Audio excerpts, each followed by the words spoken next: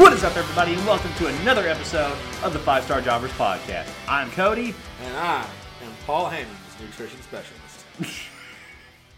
Okay, I'll give you that. That was a pretty good one. I don't know. I feel like they're starting to kind of taper off a little bit. There's an ebb and a flow. They can't all be bangers, but some matches are 3 stars. That was a 3-star. I'll get you a 5-star as best as I can, as soon as I can. Hopefully in the next episode or so. But we're excited to present another episode today. We have reached 10 episodes, guys. I can't believe we reached 10.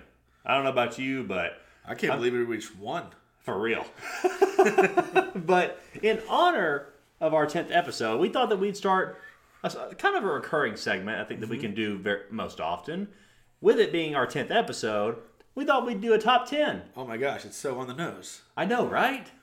So we went through a bunch of different ideas and thought, well, what should we do a top 10 about? And we've got like a whole list of ones that we're going to try and go through at some point. Mm-hmm. Like maybe top 10 heels or top 10 rivalries. Top 10 tag teams. Top 10 entrances. Exactly. There's a whole list we can go through, and we'll go through them all at some point. Mm-hmm. But we decided to land on top 10 debuts. Because we're debuting the top 10. Exactly. On the 10th episode. Exactly. We thought it'd be befitting that since we're debuting a new segment, we'd do top 10 debuts. There's nothing better than creating creative that lacks all creativity. Exactly. All right. But we both have our lists, and I think we were going to start with 10 and then go to 1. You know what you just did? What did I do? You just made the list. Oh, no! And I made a list, too. Well, we're going to go through our list here. We're going to start with 10 and then work our way up. And we may have some that are like along the same lines of each other. Or we have not gone through these together. Yeah, we haven't shared these. 100% authentic, raw, real reactions in here. I'll be very interested to see if we have any overlap or the same, because we might have the same debut, but it may not be in the same number. Right. So it'll be interesting to see. I mean, like I said, you're from the Ruthless Aggression area. I'm from the Attitude and the New Era. So there's probably going to be some older stuff that I value higher. Right. And there's probably going to be some newer stuff that you value higher. So yeah, it'll be interesting to see how much overlapping or interlocking that we actually have. So although I have a feeling that we might have the same top, like number 1. I feel like number 1 and number 2 are going to be a toss-up. Right. But I definitely feel like we'll probably be landing in the same area, whether we land in the exact same area. There's one debut that I think really does just kind of stand out above all the rest, so it won't surprise me, but we'll see if we get there. Yeah. But I'm excited. Let's see how it goes. So, do you want to start it off, or do you want me to start it off? Age before beauty, so I'll go first. Exactly. I'll let you have that one for now. So, coming up, number 10, the debut of Kurt Angle in TNA. That's my number 10. Honestly, I don't think that Kurt's debut in WWF was all that, like, it was a great build. Like, he comes in and, then he's undefeated, and he's got, Kurt really, I mean, he takes to professional wrestling, like a fish in the water. Right. But what's funny is when Kurt comes into the WWF, he is not welcome. He does not have a hero's welcome. Exactly. He is booed. Right. Like, he is not welcomed. But when he arrived in TNA, and, for those who weren't really, this was right before the internet wrestling community really made it impossible to surprise people with things. Right. So I actually the only reason I really can give this one is because it's one of the last surprise debuts in professional wrestling before internet wrestling really just, the internet sites just really kind of ruined it. But yeah, when Kurt Angle debuted in TNA, it was, one of the biggest ovations that a TNA debut ever got. And then when you look at the longevity of Angle in TNA, he spent, before he came back for Hall of Fame and everything, he spent just as much time in TNA as he did in the WWF. And, he was a key player from day one. So, yeah, I'm giving the Kurt Angle debut, TNA, that's number 10 on my list. Alrighty, interesting one. My number 10, for me, I started it out with Brock Lesnar's debut in WWF. I think so.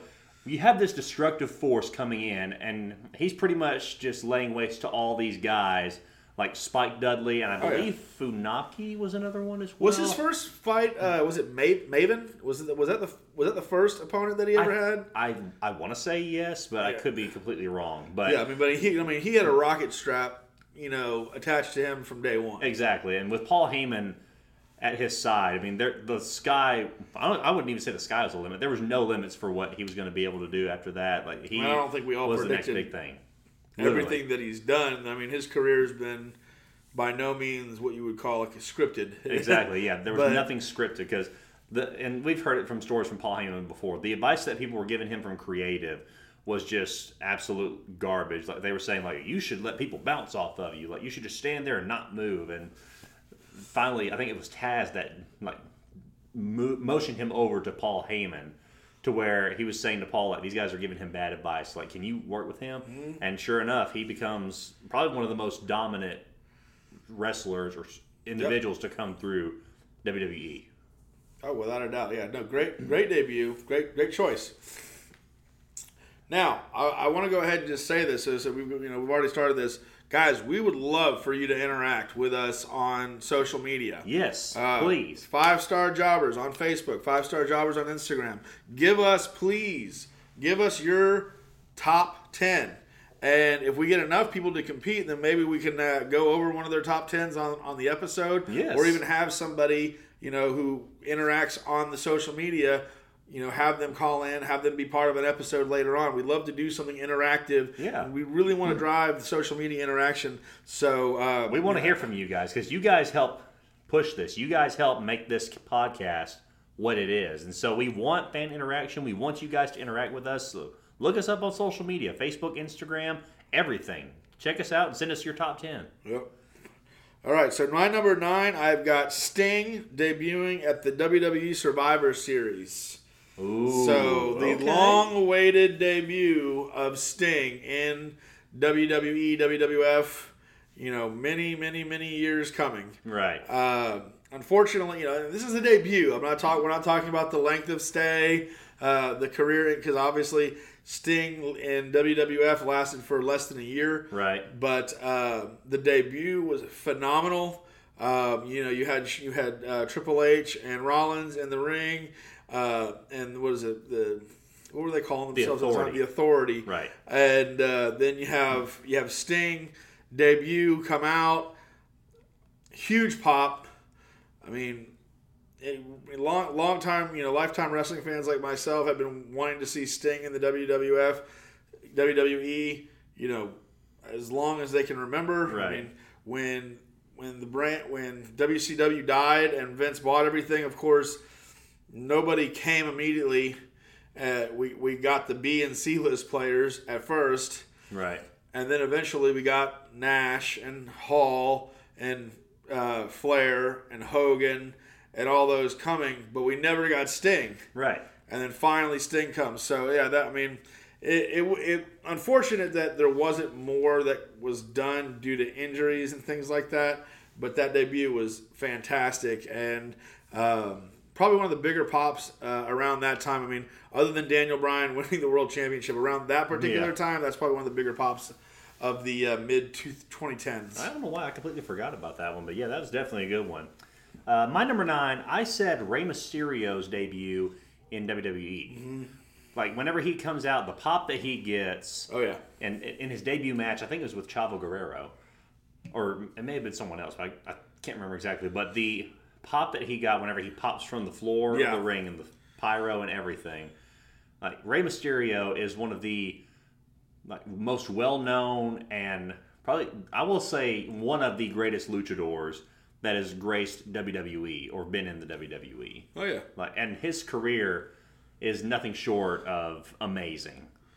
From all of his matches that he's had to winning the World Championship, being a tag team champion, his career has been nothing short of amazing. And so his debut coming from WCW after that. Oh, he's number one on the Luchador Mount Rushmore. Absolutely. I think that just about anybody who's in the know of AAA, of any kind of Lucha Libre promotions, right, is going to say that Rey Mysterio is maybe some people might call him number 2, but probably most everybody's calling him number 1. I don't know anybody who I'm going to say is number 1 over Rey Mysterio. He's got he's greatest longevity, most achieved, and it's hard to say because a lot of times whenever you think of like someone that could surpass him, then you like, but then what about this guy? Or then what about this one? Well, I mean, you might have people that might be doing more stuff than he ever did. Like you look at Rey Fenix, right?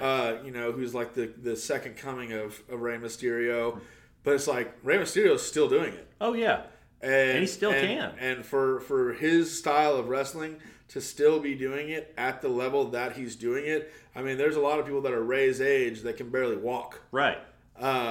So I mean, it's just There's no getting around it. Rey Mysterio is one of the greatest of all time. Not even talking about luchadors, just in general. But agreed. In the terms of luchador, as you were saying, he's number 1 with a bullet. I agree. Now we're getting to number 8. John, who have you got for your number 8? So number 8. All right. So it's a little bit of a cheat here, but okay. The debut of Cactus Jack in the WWF. So okay. we had I'll give that we to had you. Mankind. And anybody who's familiar with the Three Faces of Foley interview, everybody knows about Cactus Jack from WCW and from Japan, right? And the King of the Death Match, the hardcore legend already. Exactly. So you've got Cactus Jack in WCW. They bring Mick Foley over. They put a mask on him. They call him Mankind. He gets it over, even though in all actuality it was a terrible gimmick. Right. But he gets it over better than anybody could imagine. And then they have this interview where he goes from being this demented, tormented heel to a babyface. Right. And we find out about Dude Love. People already knew about Cactus Jack. But they go from Mankind in the Three Faces of Foley, and then the next character that they debut for Mick Foley is Dude Love. Well, then Cactus Jack gets his due. And we've had this conversation, and in our conversation, I don't know that we haven't done the Mount. Have we done the Mount Rushmore on any of these episodes yet? No, we haven't. But we actually haven't. Definitely... But I'll go ahead and out one of my Mount Rushmores. Triple H. The reaction that Triple H gives is one of the reasons that I call him one of the greatest heels of all time and one of the best professional wrestlers of getting another wrestler over. The reaction that Triple H gives to Cactus Jack that promo, it makes it even more amazing. If you didn't even know who Cactus Jack was, you were hyped because Triple H is wetting his Huggies in the middle of the ring to Cactus Jack, and the crowd ovation, the music, oh yeah, I mean, like they lost their minds. I mean, I lost my mind. Like I barely knew. Like I didn't really even know who Cactus Jack was. Like I knew of the character of Cactus Jack at this time. Right. I'm 10 years old, and I'm popping for him. I don't even know why. So I've got to give it to that. I mean, honestly, my favorite Mankind Mick Foley character is Cactus Jack, and it's because the way that he was debuted and brought to us. Is like, how could you not be excited anytime Mick Foley became Cactus Jack? Right. So there's my number 8. So my number 8, I'm kind of taking a turn here and going to the women's side of things. So my number 8 is Ronda Rousey at the Royal Rumble. That was a good one. Now, the pop that she received, because I believe Asuka had just won the Women's Royal Rumble, and then you had this moment where Charlotte Flair and Alexa Bliss are in the ring, both holding the titles, and then all of a sudden you hear Joan Jett and the Blackhearts hit on the We were waiting for it Titantron all night. Yeah, everybody was to the point talking where we about thought it wasn't going to happen. Exactly, but then lo and behold, you hear Bad Reputation, hit the music, lights and everything. You see Ronda Rousey on the Titantron. Yep. Everybody completely lost it. Like, because we all thought like it was just rumors. Like nothing was going to come of it. There's no way that Ronda Rousey is going to come. No, WWE did a great job, like we talked about with the Internet Wrestling Council. It's hard to surprise people, and the rumors were already there, so the expectation was there. So they couldn't necessarily surprise us, but they could subvert our expectations. Oh yeah. And I'd all but given up on Ronda debuting at the Royal Rumble. Yeah. And then sure last second, there she is. Exactly. And it went, it was gangbusters. I mean, that was the biggest pop she's ever gotten in WWE. Yeah, that's for sure. But yeah, that's my number 8. That's a great number 8. Your number 8 makes me feel bad about my number 7. But my number 7, is Kevin Owens debuting in the WWE, beating John Cena. Okay, I'll give that one. That's a pretty good one. I mean, as far as a debut to basically say we believe in this wrestler, right? So you should too. Yeah. At that time, there's no better person to beat than John Cena. Right. And all credit in the world for Cena for always being willing to work to put somebody over.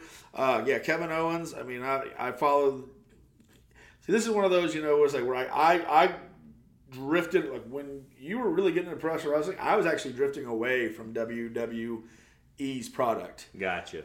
It was becoming stale. All my favorite wrestlers were leaving or had already gone. Right. I wasn't a Cena guy. And so that's when I started getting into Ring of Honor, TNA. Yeah. Those were kind of the two big ones until I, started even watching some Japanese. And then when in the 2010s and stuff like that, when Evolve and stuff like that started coming in. Right. It's crazy with Evolve. If you go back and look at Evolve like 8 years ago is literally a who's who of who's like at the top of professional wrestling. Like anybody that's in professional wrestling that is like one of the top guys has been through Evolve in some way, shape, or form. Yeah. So Darby Allin, Ethan Page, Keith Lee, Austin Theory, like they've all been through it. All of them. Yeah. It's crazy. But no, so Ring of Honor before Evolve, there was Ring of Honor. Gabe Sapolsky, who was one of the bookers for Evolve, who actually came from Ring of Honor. Right. And that's where CM Punk comes from Ring of Honor. Yeah. Samoa Joe was coming from those early days of Ring of Honor, and Kevin Steen came from the early days of Ring of Honor. Right. So for Kevin Steen to go, and he never seemed like a WWE guy. No. He CM Punk arriving shocked me. Like I was genuinely surprised. But Punk was just so over. It was like, okay, they're never going to use him correctly, but they couldn't ignore how over he is in the industry. Right. But with Kevin Steen's body type, his work style, I was like, no, he'll end up in TNA. Right. He'll end up, in Japan. He'll never end up in WWE. Right. So when he debuted in WWE and beat John Cena, that's when I was like, okay, you know what? I used to think that I had WWE pegged and could guarantee what's going to happen. And that was one of those moments where I was like, you know what? I'm going to pay attention to WWE again. Because if they're willing to do this stuff, then it gives you a then a maybe I don't know it all. Right. And I can still just be a fan. Yeah. So that was a big debut for me. Maybe not for everybody else, but try to paint the picture there. Yeah, I see what you're saying. So my number 7 was Shinsuke Nakamura debuting on Friday Night SmackDown. Okay. Now, he had already had a huge following in NXT. Like, he was one of the most over guys. And all I was going to say, honestly, I don't know which was bigger, his debut on SmackDown or his debut on NXT. Right. But the SmackDown or was even great. his debut in Noah. Oh, and yeah, absolutely. I mean, he is a world-renowned, amazing professional wrestler of strong style.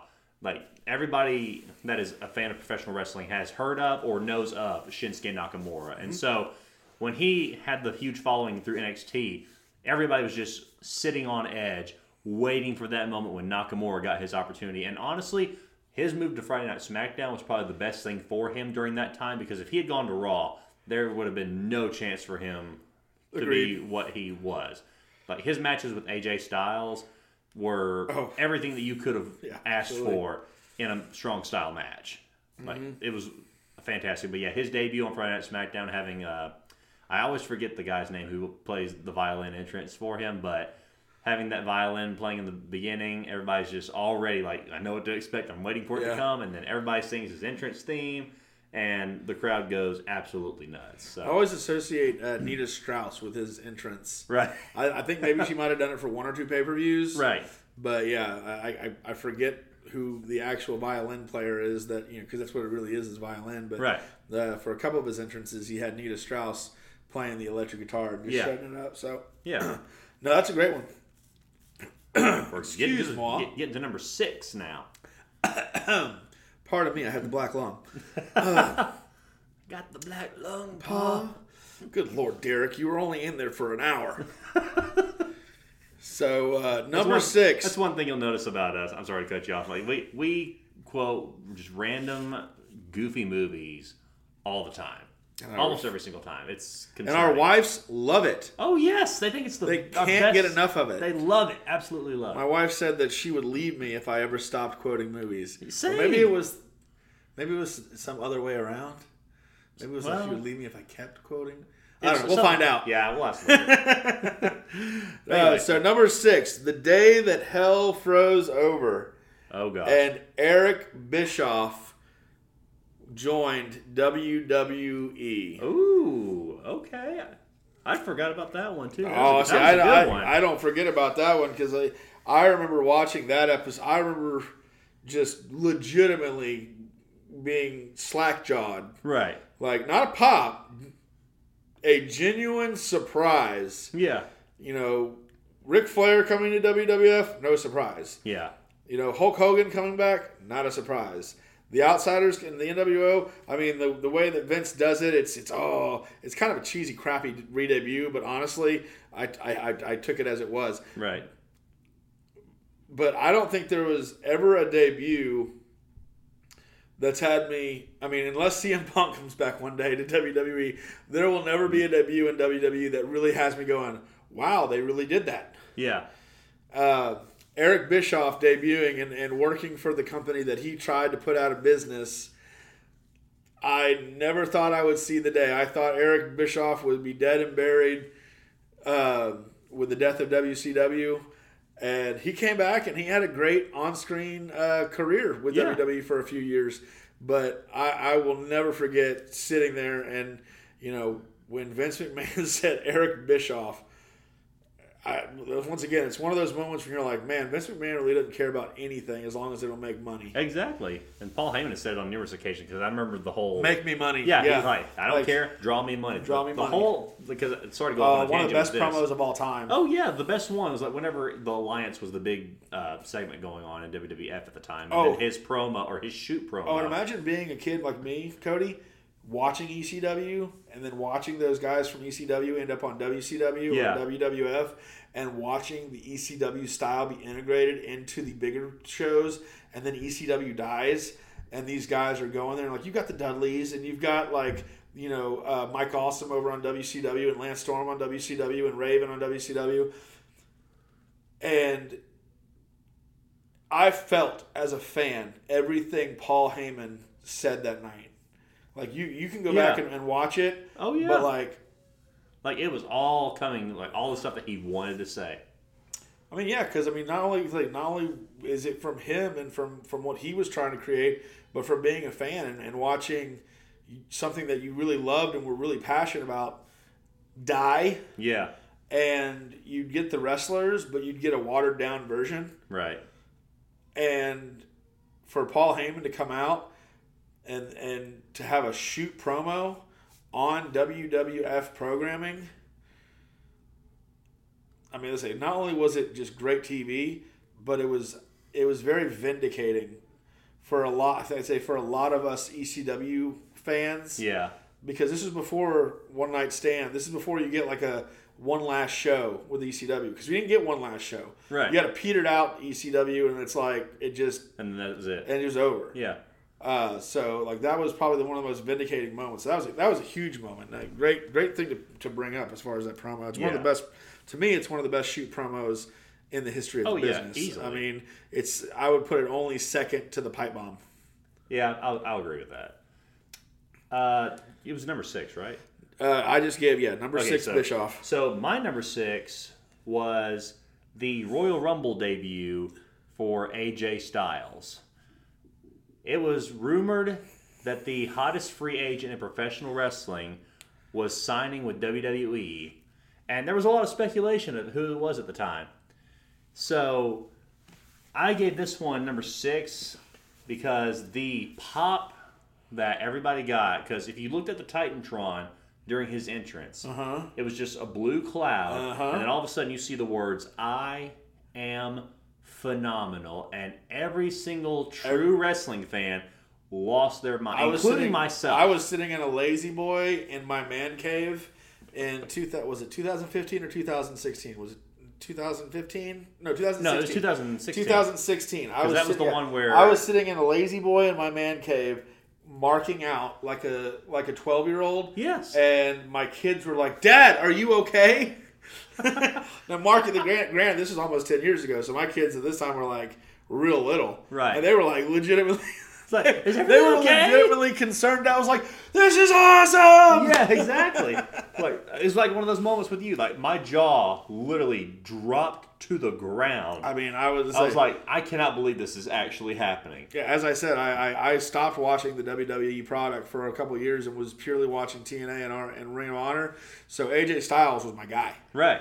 I mean, like, you know, like if I watched WWE, it was because of Shawn and Hunter. Right. But then everything else was AJ and CM Punk and Samoa Joe and Kurt Angle. Had it not been for me watching TNA like in the early 2000s whenever I got into it. Yeah. Well, so AJ Styles was still one of those top guys. The build up to his debut is, I mean, so you've got the absolute fallout and the wreckage of TNA, and the TNA becomes Impact Wrestling, and you know when it gets so bad that they actually even bring Dixie Carter in, and you know Bubba Ray Dudley or Bully Ray power bombs her through a table to great ovation because the fans hate the Carter family so much at this point because of how much they have ruined this.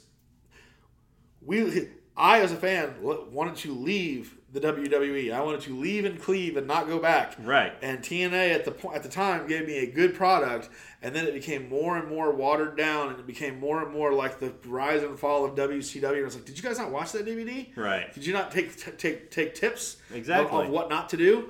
And but this is what works. And AJ Styles was like one of the last bastions of the original TNA roster, and for him to leave TNA was like, this is the death nail. Yeah. This is the like your guy, like your Sting just left. Yep. Agreed. And he went to New Japan, and then the run he had at New Japan with the Bullet Club.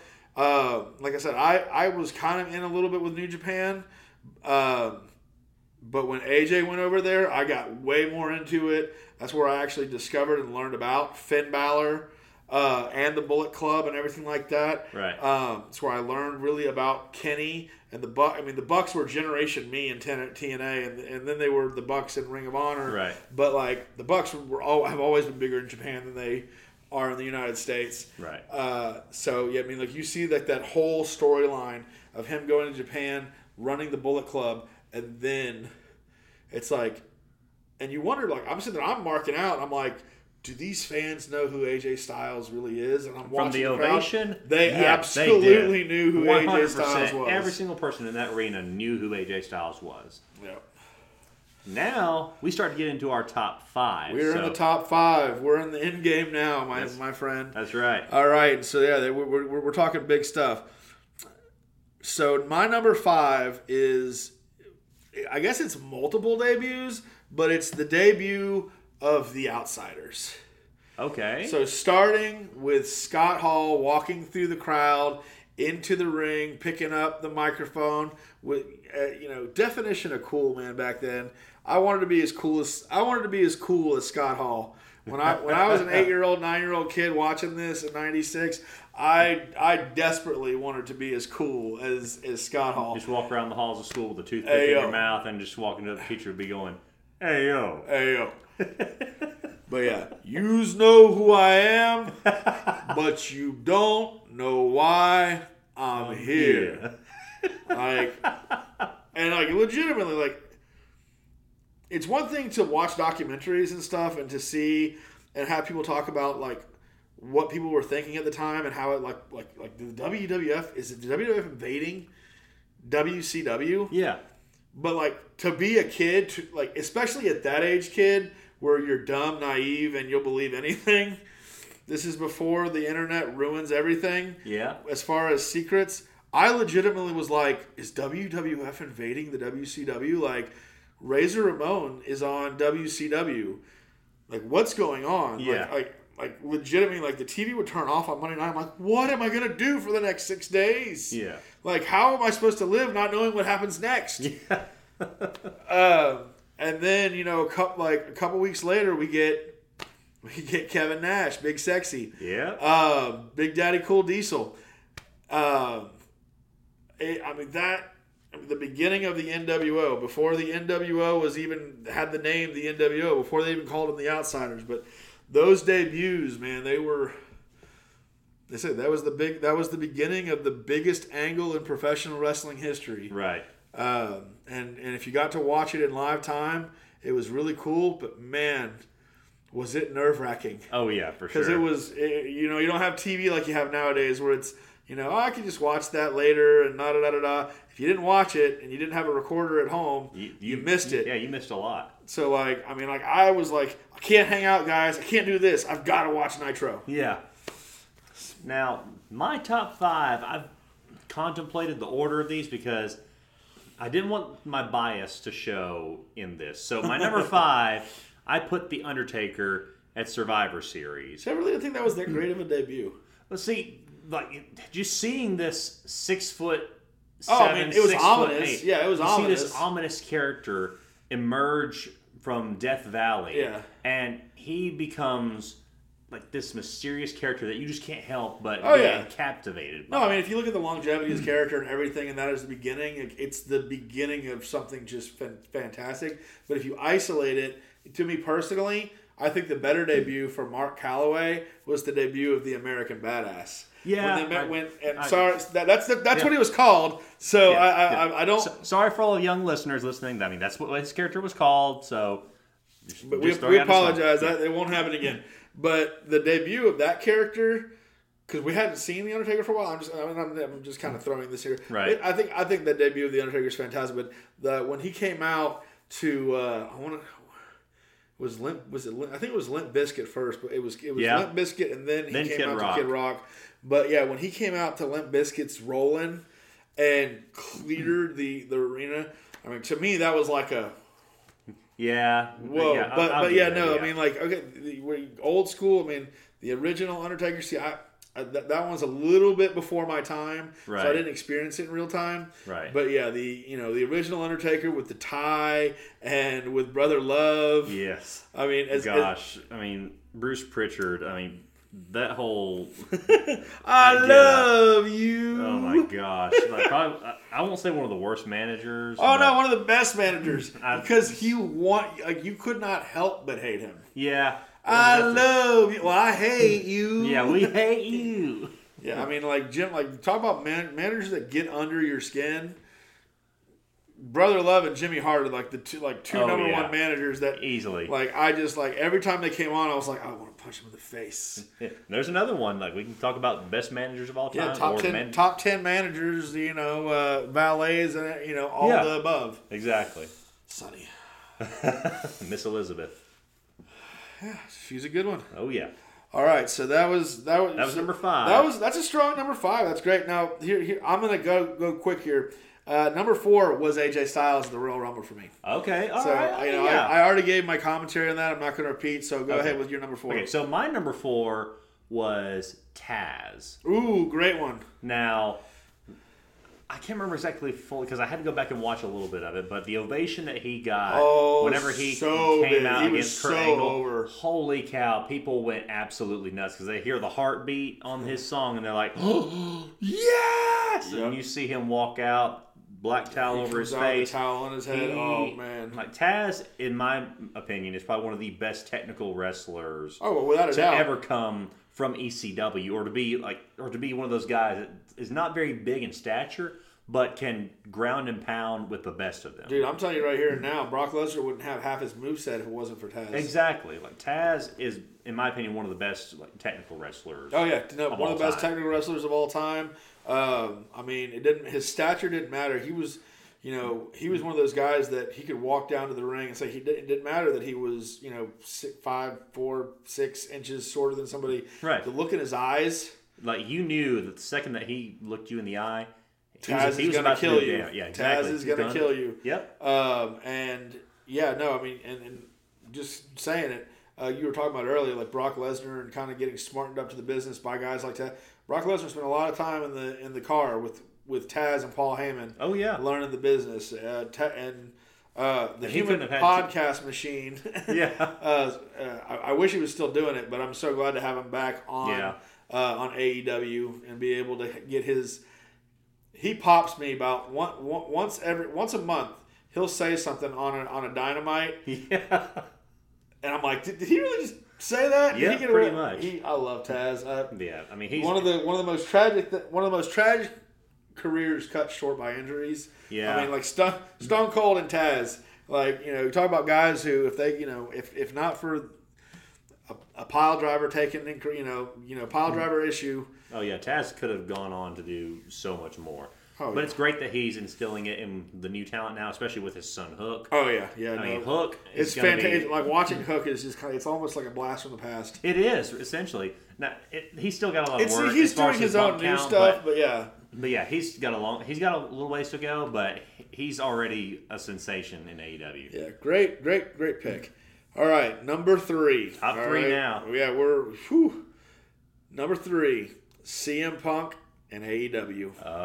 Okay. Yep, I'll give you that one. That was a big pop because that was a pop 7 years in the making. Yeah, definitely. That pop was as big as, and if you, I don't think you were watching at the time, but I'm sure you've watched this match.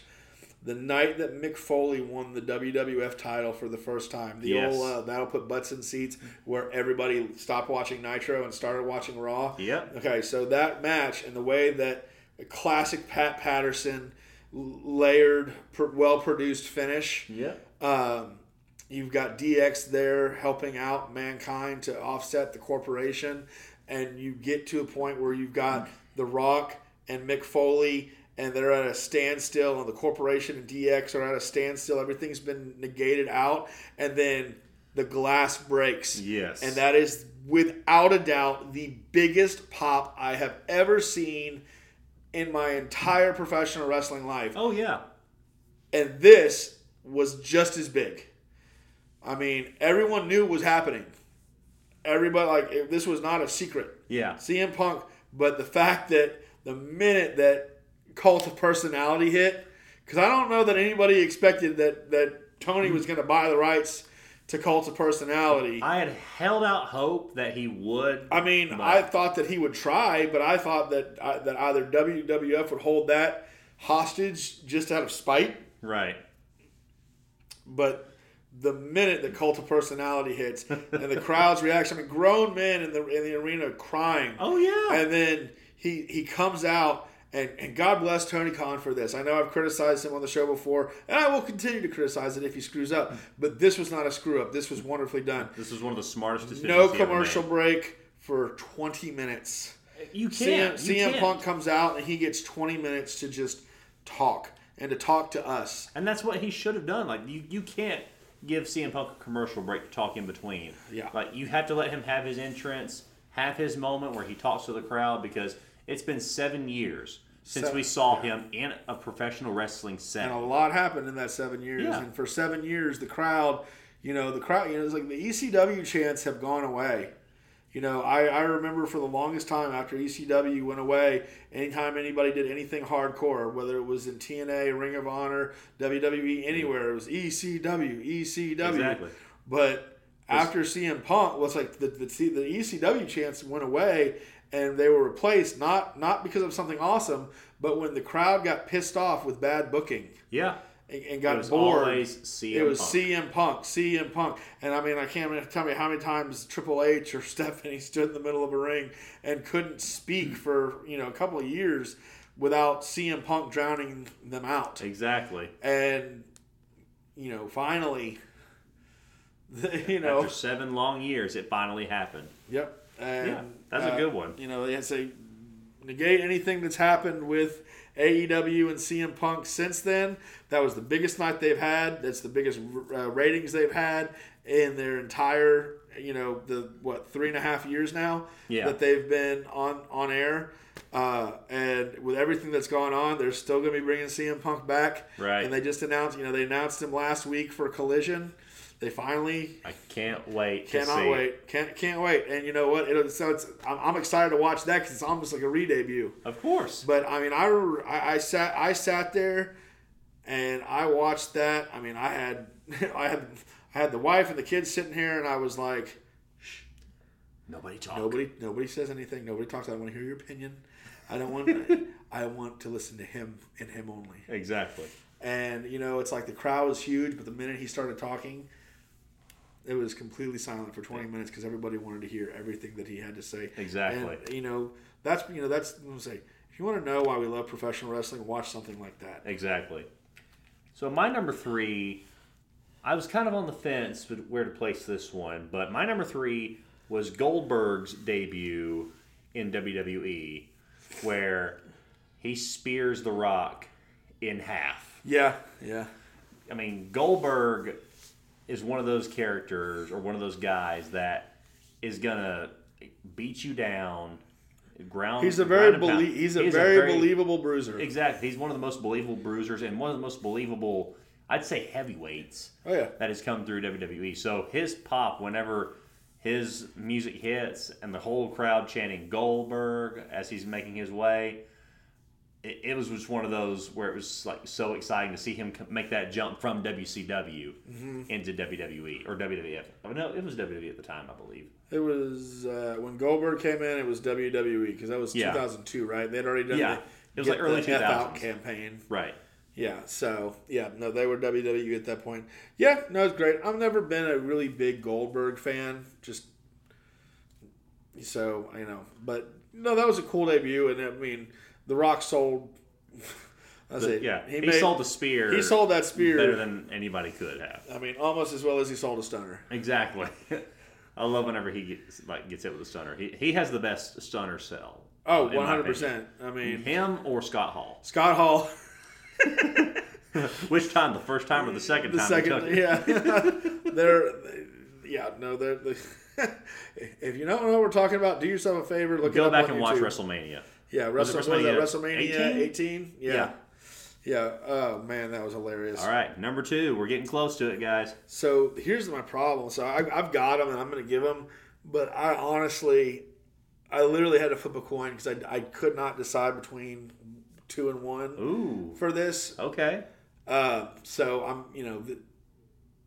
understand that I'm saying this, but I'm saying this with almost an asterisk.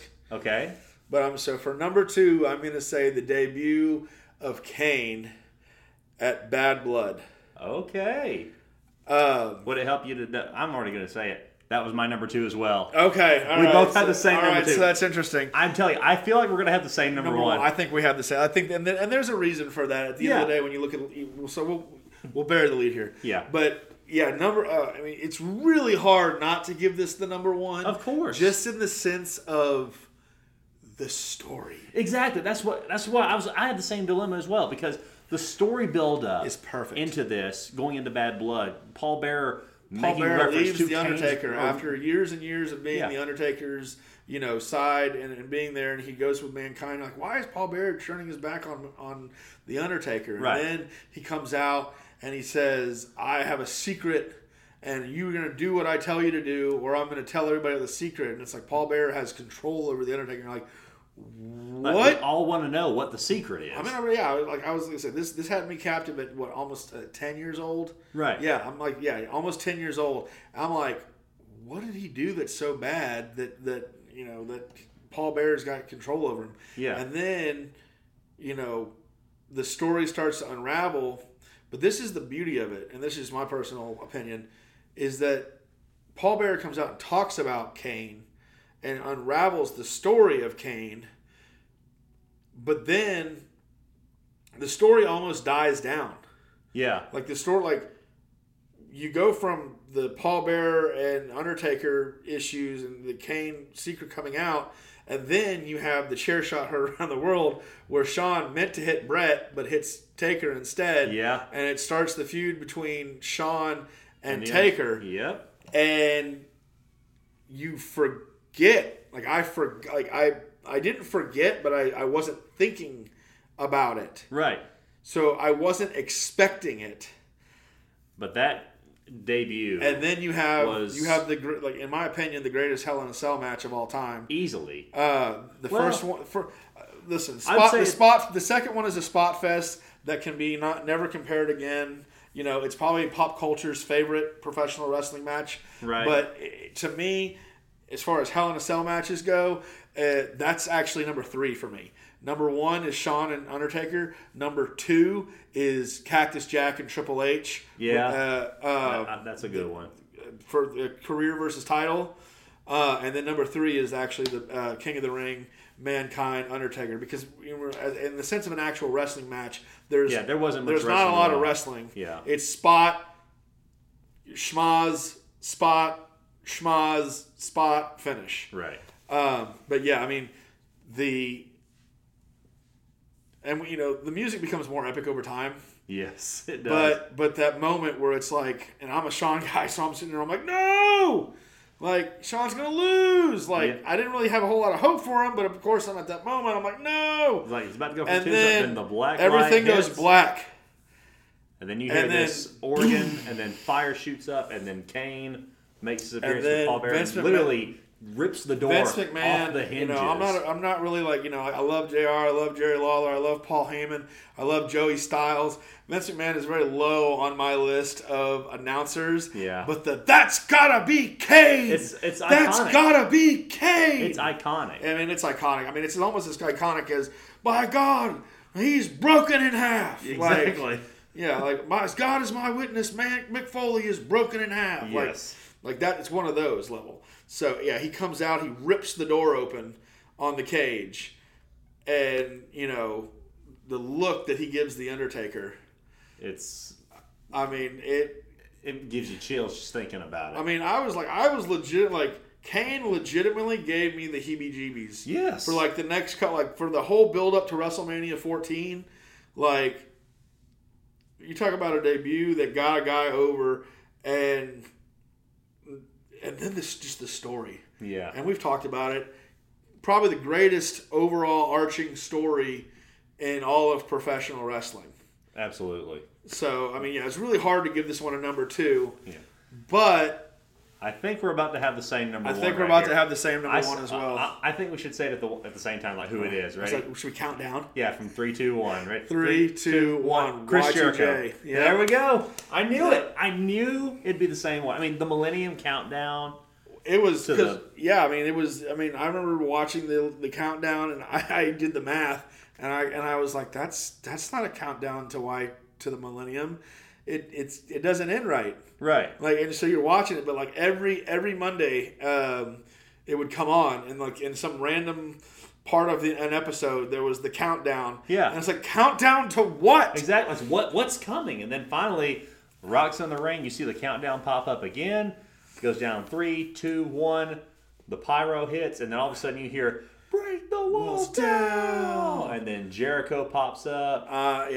Jericho. That's all you need to see. And then the crowd goes absolutely nuts. Yep. He grabs the mic and goes, "Welcome to Raw is Jericho!" The Ayatollah of rock and roll. I mean that you was, can't beat that. That was such a coup too at the time when you had the Monday Night Wars. Like, Chris Jericho was probably one of the most entertaining things WCW had, and then he comes over to WWF, and they literally put him night 1 in a verbal sparring match with one of the greatest talkers of all time. Exactly. And he holds his own. Yes. I mean, if there was anybody at that time that could go toe to toe with The Rock on the mic, it was Chris Jericho. Oh, absolutely. But like, I mean, to have that much faith in his speaking ability, to put him with The Rock and be like, yeah, this is gonna be your debut, sink or swim here. Exactly. And he swam. Good luck. Oh yeah, he swam big time. I mean, yeah, great. Yeah, great. He Michael Phelps that bad boy. Yeah. And I mean the back and forth that him and The Rock had, absolutely phenomenal. But yeah, just to say, when we talk about the debut, it's the packaging of it. You know, the time spent building that, and then the entrance, just, you know, and what he would do with that entrance, you know, for years and years and years, and how it would evolve. I mean, but like still keep a a connection to the original debut. Yes. And I think that's kind of what makes it the best one of all time. Yes. Is that like not only was it his debut, but there are aspects of that debut that as his character evolved, as his entrance evolved, there was still a maintenance of that original debut. That Yeah. say like every time you would hear his stuff, you can just remember that night. Right. But yeah, absolutely fantastic debut. That's funny. Yeah, I knew it was going to happen because I figured we'd have a similar top three. I didn't know that we would have. I honestly am very surprised that we had the same 2 and 1. I know, right? But yeah, I mean, I could not. I literally had to flip a coin because I could not, like, in my heart of hearts, pick between 2 and 1. Yeah, that's what was hard. Like the top 3 for me was where it got. Okay, this is getting a little hard. But yeah. You guys let us know what your top 10 is on Facebook, Instagram. Let us know. It may be the same. Did we get them all? Did we miss a huge one? Exactly. I'm sure there's plenty that we've missed, but let us know. Keep us up on social media, guys.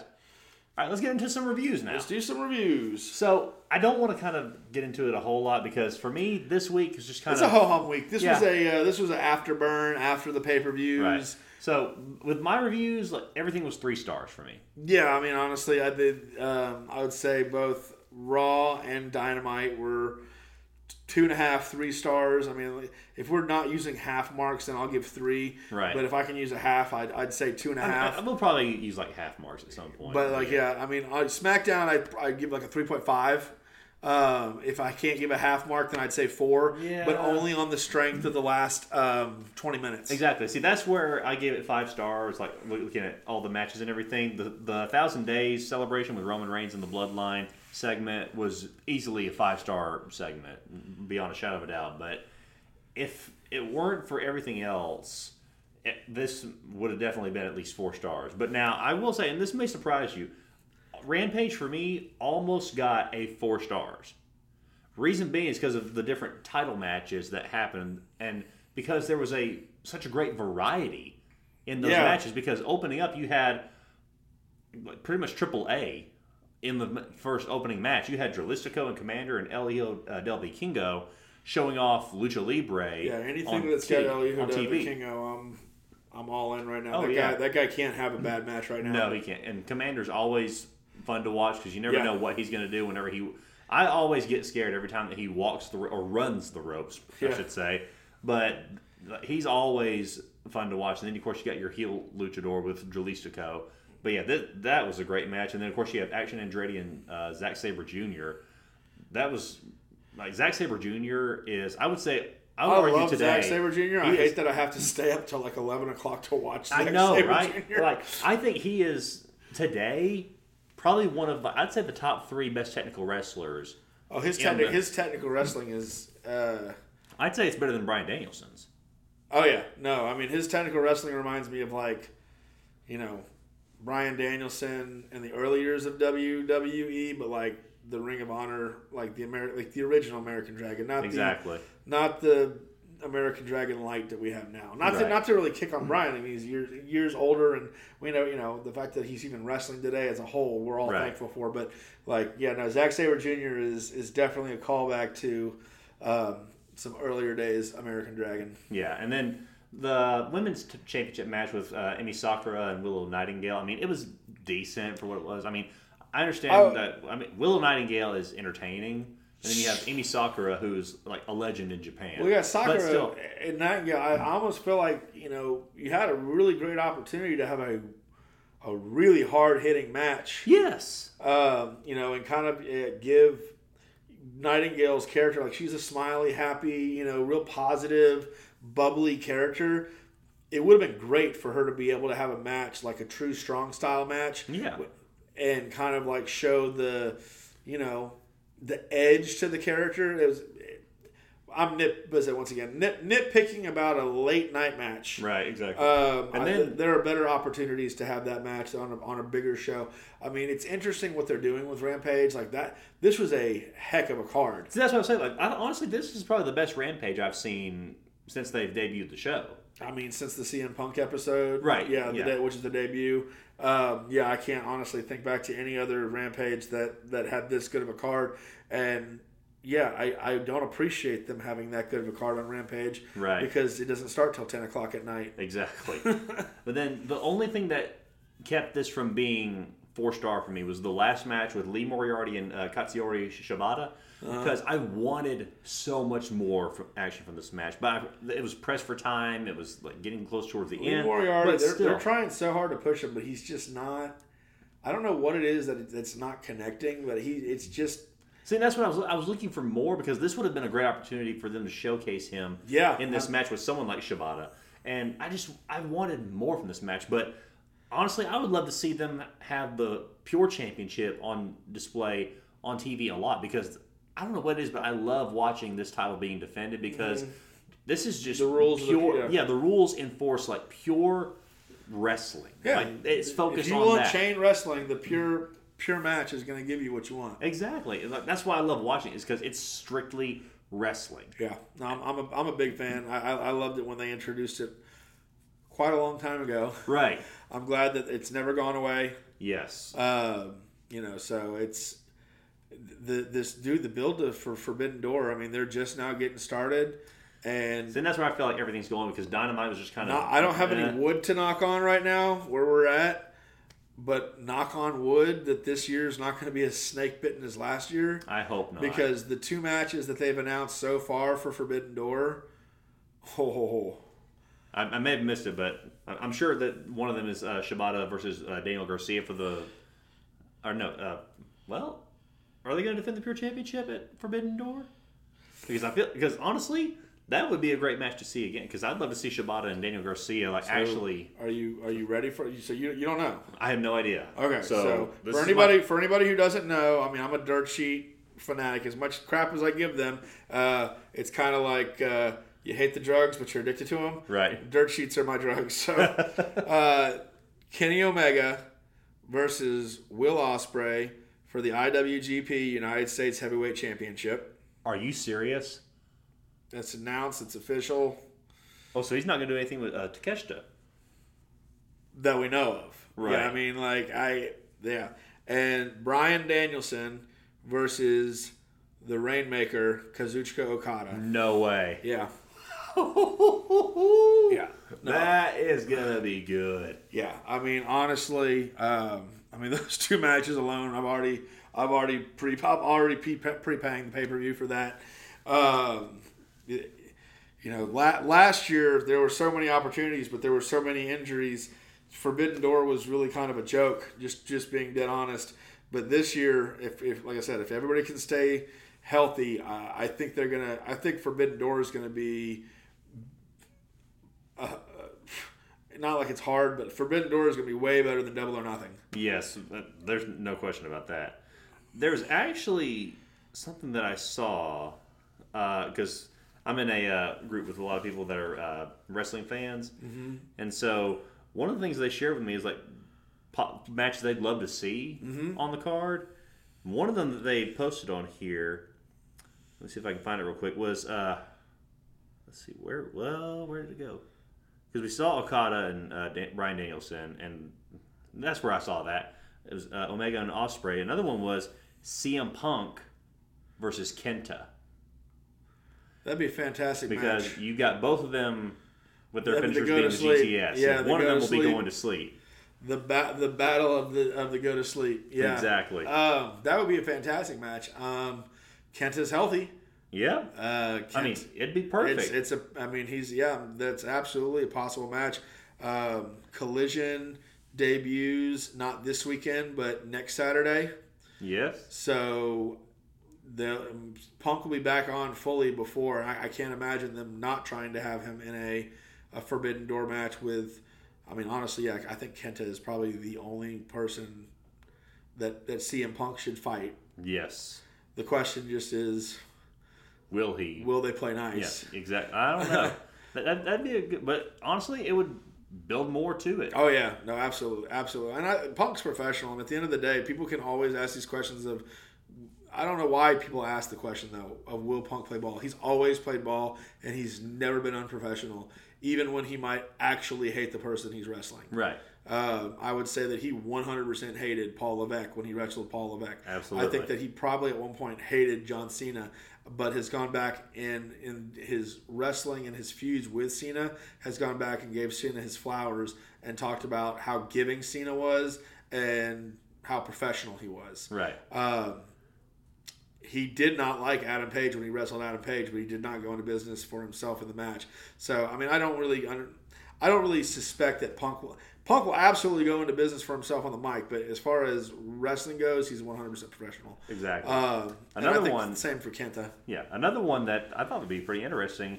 Instead of having Daniel Garcia against Shibata, they had put on here possibly Malachi Black against Shibata. I think Malachi Black versus anybody is a phenomenal match. I mean, you've got a guy who is, with the Muay Thai and the kickboxing style of what he does, that against a strong style Japanese wrestler. But now I would replace Shibata out of that one and put Kota Ibushi in place of that. I'd put Kota Ibushi in place of everybody because at the end of the day, I mean, let's say Kenta, Okada, and Ibushi are the three that I want to see. Absolutely. Everybody else, I've either seen them in some way, shape, or form, with last year's Forbidden Door, but to my recollection, we didn't get Okada last year. No, we did not get Ibushi, and we didn't get Kenta. Right. So that's who I want to see. Yes. And I would love to see whether it be Malachi Black or Claudio Castagnoli. Not really cares too much about Jon Moxley. Yeah, I'm kind of over Jon Moxley at this point. Well, I love Jon. I love his. One thing I'm I definitely love over his is brutal his style of professional wrestling. But in a strong style Japanese match, we saw the stuff with Forbidden Door last year. He's okay. Someone like Castagnoli, who can wrestle, European strong style against a Japanese strong style. You've got a hard-hitting match. You've got a match that makes you cringe every 4 seconds. Absolutely. So, I almost said another thing I'm tired of with Moxley is his stupid entrance song. I want to give a shout-out to Bill Weaver because he sent me a message because I think he listened to the last episode wherever I was like, we love you, Bill. Thanks for listening. Yeah, thank you for listening, Bill. He sent me a message on there because I had talked in the previous episode how thankful I was to the Young Bucks for them super kicking the lead singer of the band. I was like, I've heard this song to death. Someone please take their instruments, destroy them, super kick them, whatever. Yep. And of course, as soon as Bill hears the last episode, he sends me about 3 gifs of someone singing Wild Thing. Just over and over again. Over and over and over again. I'm just like, really? Well, I need the gif of Major League, where Rick Vaughn comes out. Yeah. And, the league's like, crank it, Jerry. And they got... It's Wild Thing. Oh my gosh, I could live the rest of my life without ever hearing that song again. True. I'm gonna send a message to Tony Khan and be like, dude, can you change his request music? that Moxley never walk out of that song again? I bet you he likes another song. Go buy him a new one. Yeah, for real. I mean, you got the money for it. Yeah.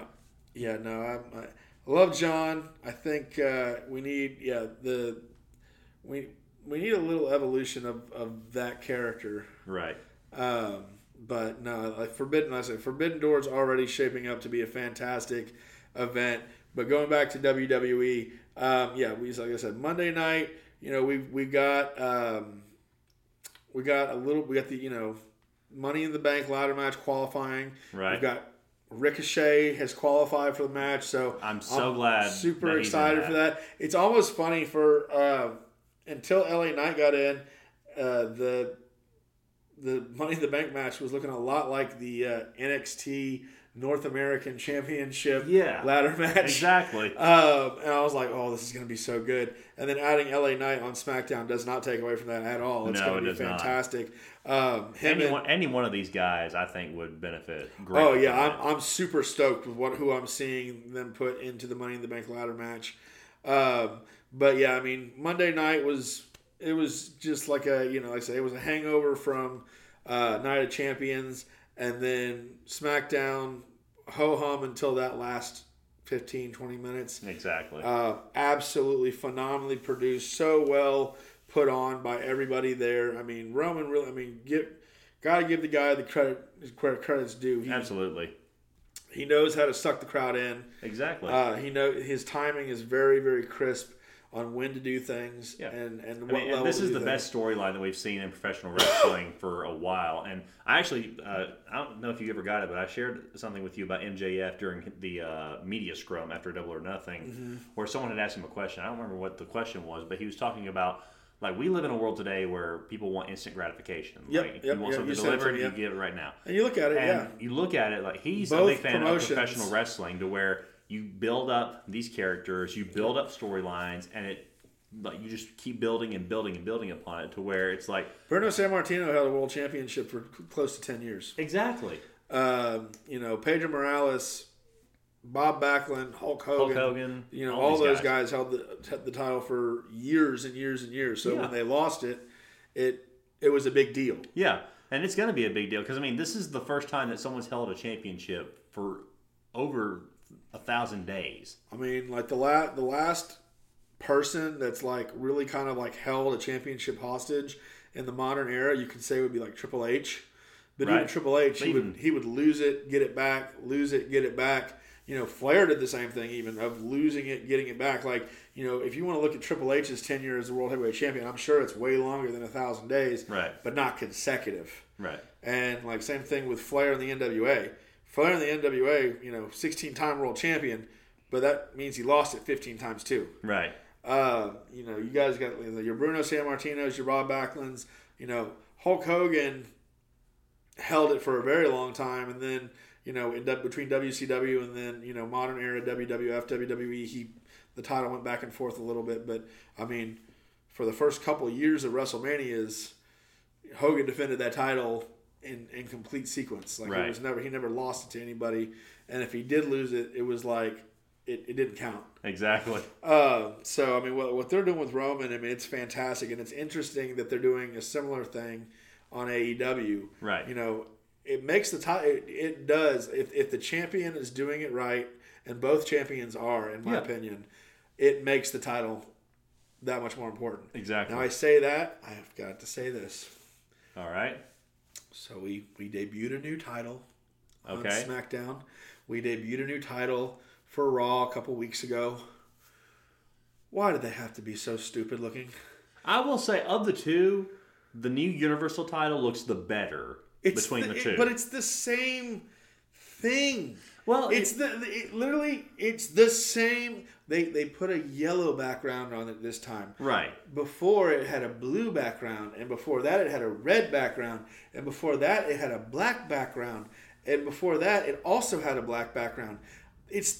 We've seen the same title now as far as that big stupid W title is. Right. We've seen the same title now for over 6 years. Roughly. Yeah. I hate it. I hated it since the day that they debuted it with The Rock.